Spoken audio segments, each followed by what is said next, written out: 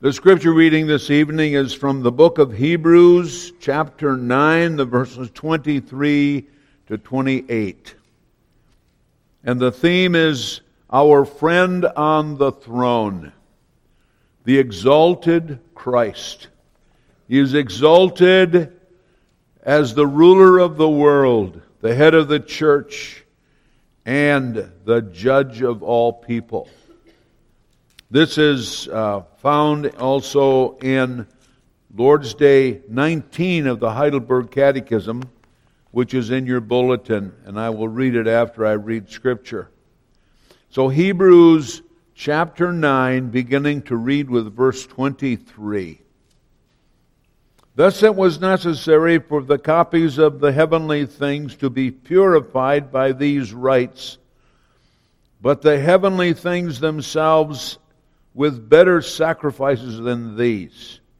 For Christ has entered, not into holy places made with hands, which are copies of the true things, but into heaven itself, now to appear in the presence of God on our behalf. Nor was it to offer himself repeatedly, as the high priest enters the holy places every year with blood not his own. For then he would have had to suffer repeatedly since the foundation of the world. But as it is, he that is Christ has appeared once for all, at the end of the ages, to put away sin by the sacrifice of himself. And just as it is appointed for man to die once, and after that comes judgment, so Christ, having been offered once to bear the sins of many, will appear a second time, not to deal with sin, but to save those who are eagerly waiting for him. What a glorious truth that is. And now listen to the Heidelberg Catechism as the truth of God is explained, the part in the Apostles' Creed that our Lord Jesus, ascended and sits at the right hand of God. Why is there added and sits at the right hand of God? Because Christ ascended into heaven so that he might manifest himself there as head of his church, through whom the Father governs all things. What benefit do we receive from this glory of Christ our head? First, that through his Spirit he pours out heavenly gifts upon us, his members. Second, that by his power he defends and supports us against all our enemies. What comfort does the return of Christ to judge the living and the dead give you? What comfort does that give you? And the comfort is this, that in all our affliction and persecution, I may await with head held high the very judge from heaven, who has already submitted himself to the judgment of God for me, and has removed all curse from me, and that he will cast all his enemies and mine into everlasting condemnation. But he shall take me together with all his elect to himself in heavenly joy and glory. What a marvelous confession of faith this is. Before we open these great truths of the Lord, let us seek his guidance in prayer. Our Father in heaven, we thank you that our Lord Jesus Christ came, that in the fullness of time you sent forth your Son, born of a woman, born under the law, that he might redeem us who are under the law. And that Jesus came, the just for the unjust, to bring us to God.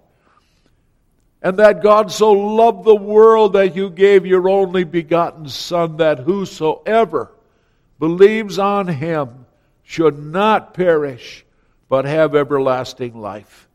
Lord, be present with your Spirit this evening.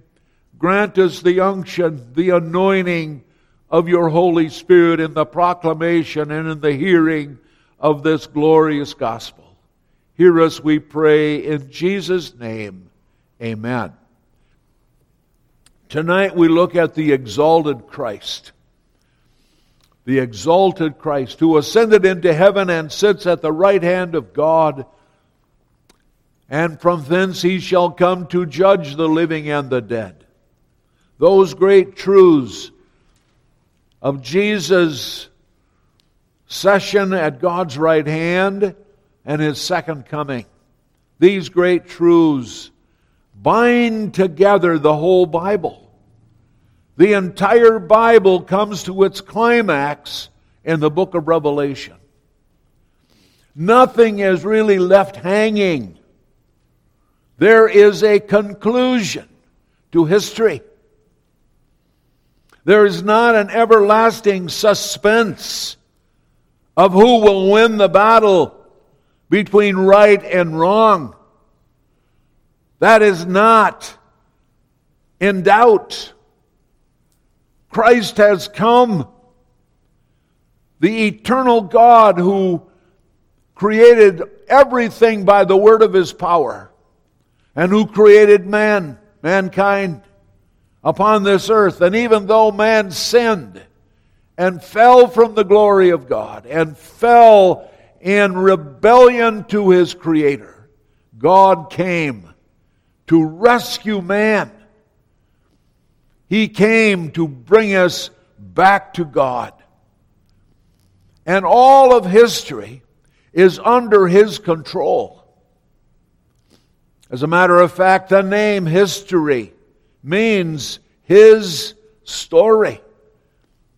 All of history is an unveiling of the story of God, of the story of his dealing with people, his dealing with his creation. And it's all going to come to a climax, and God will be all and in all, and Christ Jesus will be vindicated. That even though he was a man of sorrows and acquainted with grief, even though he was despised and rejected, it will all come to the glorious conclusion that Christ is all in all, and that he is the victorious victor over everything else. Truly, Christ shall have dominion over land and sea. Earth's remotest region shall his empire be. Ever and forever shall his name endure. Long as suns continue, it shall stand secure. And in him forever all men shall be blessed, and all nations serve him. King of kings confessed. Jesus Christ is Lord of glory. He is the one in whom we live and move and have our being. And as we look at the future, there is going to be a glorious climax to history. Probably most of you have seen the Niagara Falls. That is a dramatic picture of the beauty of God's creation. But did you notice the Niagara River running toward the falls? It is a wild river. There are great rapids as it approaches the falls. And as it approaches the falls, the rapids become more intense until it comes to the precipice and the water flows over the falls. An enormous amount of water. History is like that. History is like that. We are coming toward the precipice.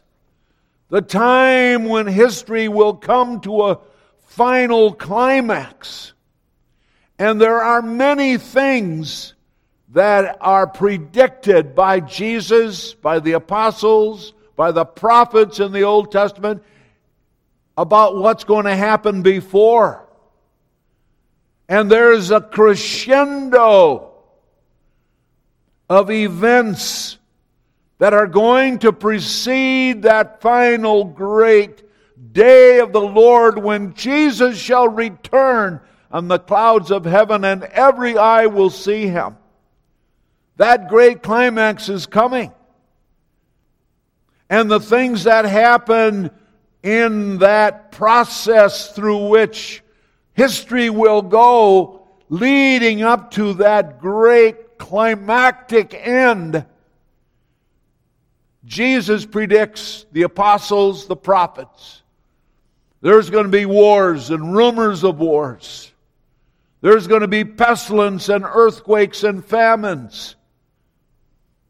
The Apostle Paul says we are living in perilous times in which men are lovers of self more than lovers of God, where the desire of many will grow faint. Listen as he speaks and says, in the last days there will be times of difficulty, for people will be lovers of self more than lovers of God, lovers of money, proud, arrogant, abusive, disobedient to their parents, ungrateful, unholy, heartless, unappeasable, slanderers, without self-control, brutal, not loving good, treacherous, reckless, swollen with conceit, lovers of pleasure rather than lovers of God, having appearance of godliness but denying its power. That's all in the rapids leading to the climax. And Jesus says there will be a time when the gospel will be preached to everyone. The fullness is going to come. The fullness of evil. The fullness of the elect brought in. And the fullness of the gospel preached throughout the whole world. That fullness is going to happen and come before the end. So we are not living in times of suspense of how will it all turn out. It's not a question of how it will turn out. We know how it will turn out. That God will have the last word. And that, as the apostles and the prophets and Christ Himself says, evil people will wax worse than works, deceiving and being deceived, but the truth will win out. Jesus will win the battle. What a wonderful truth that is. Jesus will conquer. Right now, though things don't look all that way, it doesn't look that way. Sometimes it looks like evil will prosper and the good will perish. But oh no, it will not turn out that way. In fact, there's going to be a day when everything comes to that final climax. Who's on the throne? Jesus Christ is seated at the right hand of God in power and glory. And what an awesome thing that is. This is the Jesus who gave His life for us, who was condemned by Pontius Pilate so that we might never be condemned. He stood in our place. His blood was shed for us, and therefore there is no condemnation to those in Christ Jesus. And so we can say, my only comfort in life and in death is that I am not my own, but I belong with my body and my soul unto my faithful Savior Jesus Christ, who gave his life for me, and who delivers me from the tyranny of the devil, and who watches over me day by day, that without his will, not even a hair can fall from my head. And he makes everything serve my salvation. And he gives us his Holy Spirit to assure us of this and make us heartily willing and ready from now on always to live for him. You see, the Lord Jesus takes care of us from beginning to end. He's got the whole world in his hands. He's got you and me, brother, in his hands. You and me, sister, in his hands. He's got the whole world in his hands. Do you know that the slaves in the days of slavery found great comfort in that? That though there was great hatred of them, if they would just mismove, they would be beaten. Their families would be sold down the river. And it looked terrible. And so they found their comfort in the fact that Jesus Christ has got the whole world in his hands. Even these terrible things are in his hands. And they found great joy in the second coming. They sang, "Swing low, sweet chariot, coming for to carry me home." The Lord is coming, and he's going to set everything right. What a great truth that is. That's for us too. So our friend is on the throne, and his name is Jesus Christ, who was born of Mary, who suffered under Pontius Pilate, who was crucified, dead and buried, but he rose again. And we're going to celebrate that in a couple of weeks. Up from the grave he arose, a mighty triumph o'er his foes. He arose a victor from the dark domain, and he lives forever with the saints to reign. He tore the bars away, Jesus my Lord. Up from the grave he arose. What a great truth that is. You see, we live in that consciousness that Jesus Christ is the great victor. So the friend on the throne, he's the ruler of the world. The Father governs all things through his Son, through whom God governs. The big things, the little things. He governs your life. He governs the decisions you make. You children, the Lord knows your needs, and you are precious in his sight. He governs you. He knows what you're going to do with your life. He knows the person you're going to marry. In fact, he's already got that person selected for you. He knows you through and through. And he loves you. He loves you so much that he gave his life for you. And he's going to care for you from the moment you are conceived till the moment you die and are going back to him. He cares for us. What a wonderful truth this is. So our friend on the throne is governing our lives. He governs us. Nothing happens by chance. Isn't that a wonderful comfort? I'll tell you, it's a wonderful, wonderful assurance that Jesus cares for us. He cares for us. So he not only governs the world through his Son, he is also the head of the church. The church is his special friend. He loves his church. He gave his life for his church. He gathers His church. He gathered you. He brought you into the fellowship of His body. Jesus gathered you. Our Heavenly Father brought us into the church, which is the mother. Our mother is the church. That's what Paul says in Galatians chapter 4. The church is your mother. The church is the one who brings you into a living relationship with the Lord through the gospel that the church preaches.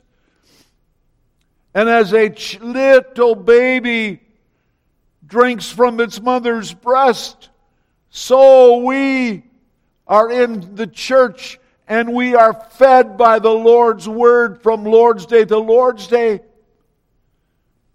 And as the child just yearns for that nourishing food for growth, so we are to yearn for the living Word of God. Peter says this in 1 Peter 2, as newborn babes, desire the sincere milk of the Word, that you may grow thereby. So the church is our mother. The church feeds us. The church brings us up. The church directs us to the Lord Jesus Christ as our great and wonderful Savior. The church is our mother. And the church is Christ's body. He is the head. We are the members of His body. And He leads us and guides us. And He has blessed the church with gifts. Remember, Jesus said to His disciples, I'm not going to leave you as orphans when I go to my Father. I will come to you. How did He come to us? How did He come to the church? In the person of the Holy Spirit.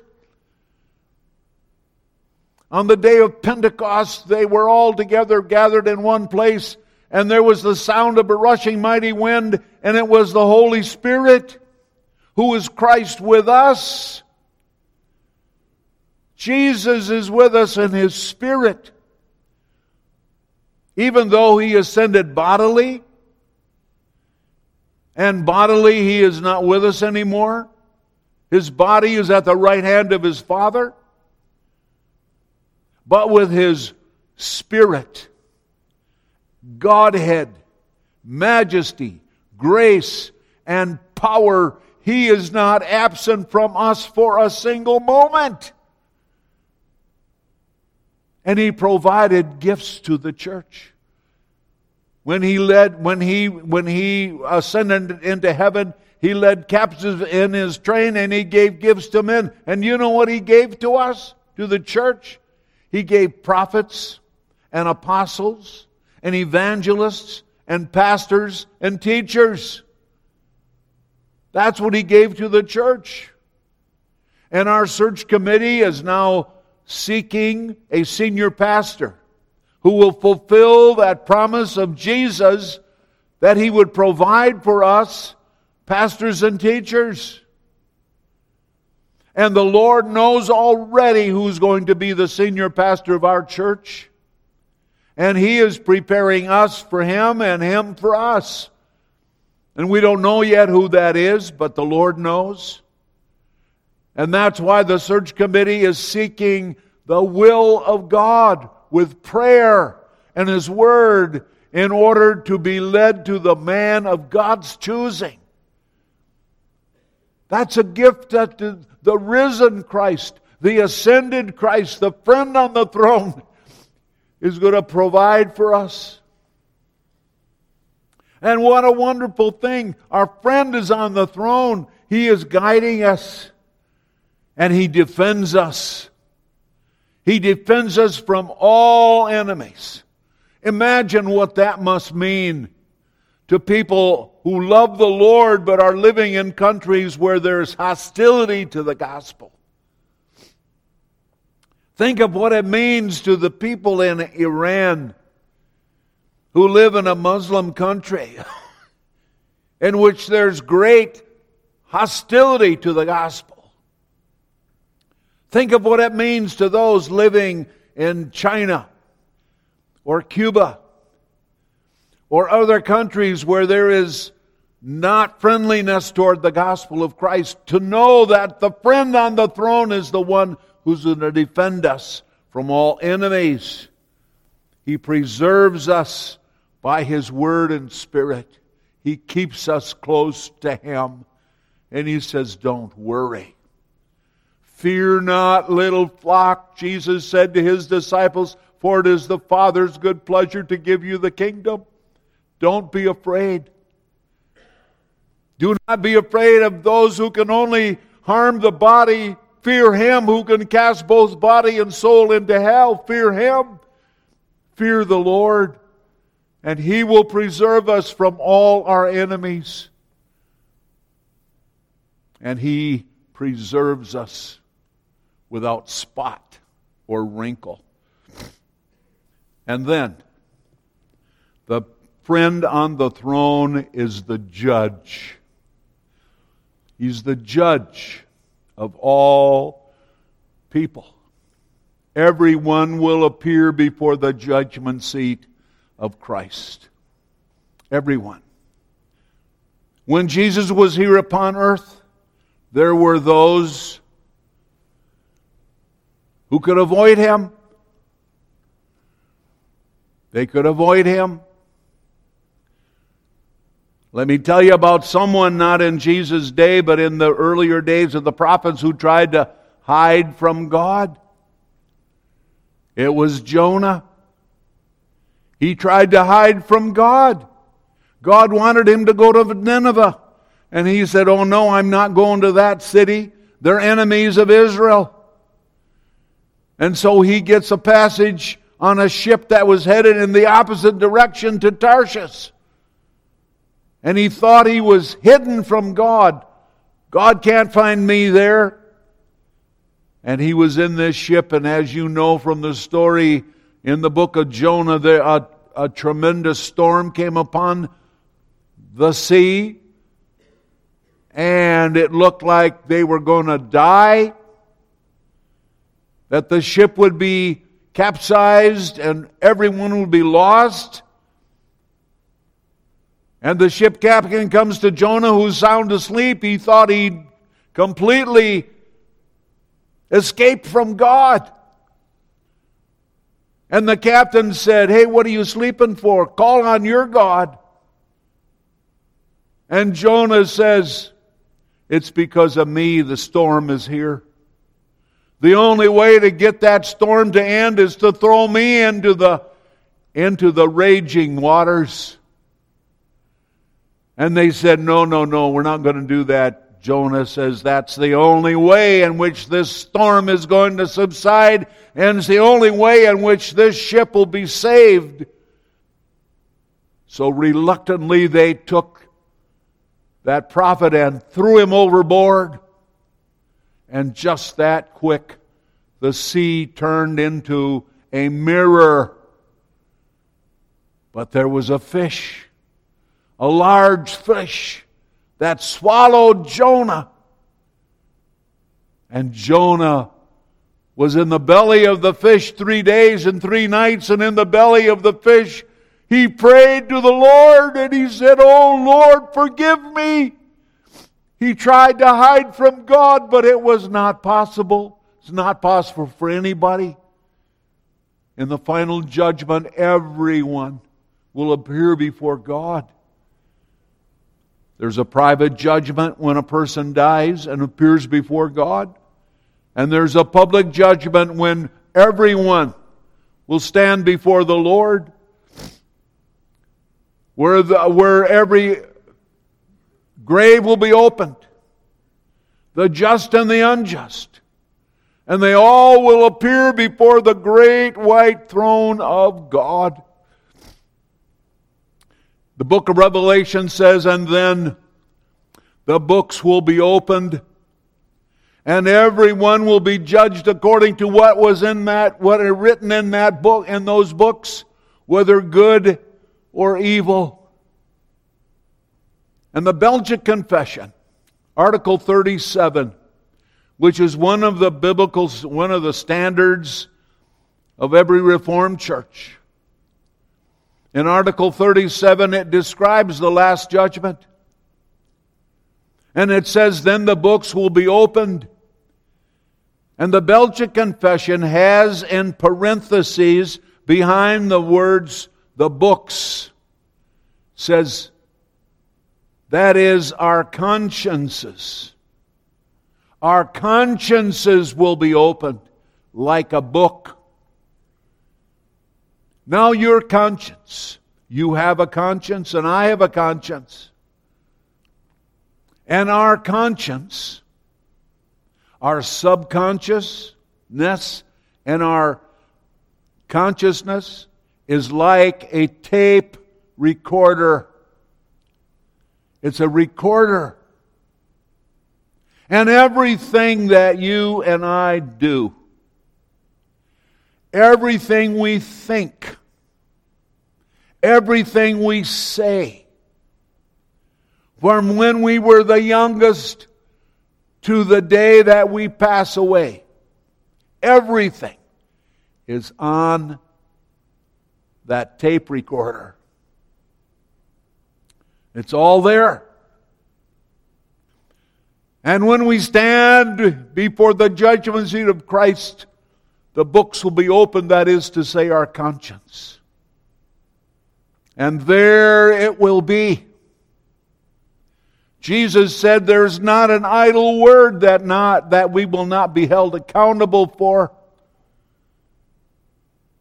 Every idle word, every thought, every act that we've ever done, there it is on that tape recorder. And you recall that if an airplane is crashed, the first thing they look for is the black box. What is the black box? It's a recording of everything that happened in that plane. It records the speed, the altitude, everything that's spoken in the cockpit between the officers of the plane and with the ground crew. Everything is there on that tape. And the inspectors want to know what happened. Well, in the same way, at the last judgment, the books will be opened, that is our consciences, and there it will all be. What hope do we have? Jesus at the right hand of God is our friend. He gave His life for us. His perfect blood, His perfect righteousness is on the tape recorder of ours. He covers it. Yes, it's true. Our sin will appear more heinous to ourselves at that moment than it did when we did them. But where sin abounded, grace did abound much more. And He poured His blood over our consciences. We're washed in the blood of Jesus, so we don't have to be afraid. Isn't that a wonderful thing? What a day that will be when my Jesus I shall see. He will take me by the hand, lead me to the promised land. What a day, what a glorious day that will be. So we do not have to be afraid. Nothing can ever separate us from the love of God. Nothing can. What a wonderful truth that is. Oh, may everyone who hears the gospel today respond in faith to Jesus Christ. Today is the day of grace. Today the gospel call is to go out far and wide May many come to hear the voice of Jesus say, "Come unto me, you who are weary and heavy laden, and I will give you rest. Take my yoke upon you and learn of me, for I am meek and lowly of heart, and I will give rest to your souls." Seek ye the Lord while he may be found. Call ye upon him while he is near. He is near now. He's near us right now, and he says, "Come to me." Seek ye the Lord while he is, when he can be found, he is near. Let the wicked forsake his way, and let the unrighteous man forsake his thoughts, and return unto the Lord, and he will have mercy, and to our God, for he will abundantly pardon. And everyone said, Amen. Lord, bless this word unto our hearts today. We thank you, Heavenly Father, for the gospel of salvation, which is to be brought far and wide. Lord, as we read history, and we can tell we are approaching that day of all days, when Christ Jesus shall return on the clouds of heaven, and every eye will see him. O Lord, may we be found in him, not having a righteousness of our own, but only that which is by faith in Jesus Christ. On Christ, the solid rock, I stand. All other ground is sinking sand. O Lord Jesus, I love thee. I know thou art mine. For thee all the follies of sin I resign. My gracious Redeemer, my Savior art thou. If ever I love thee, my Jesus, 'tis now. Receive our praise, our thanks, O Lord. For you are good. You are the overflowing fountain of all good. In Jesus' name we pray. Amen.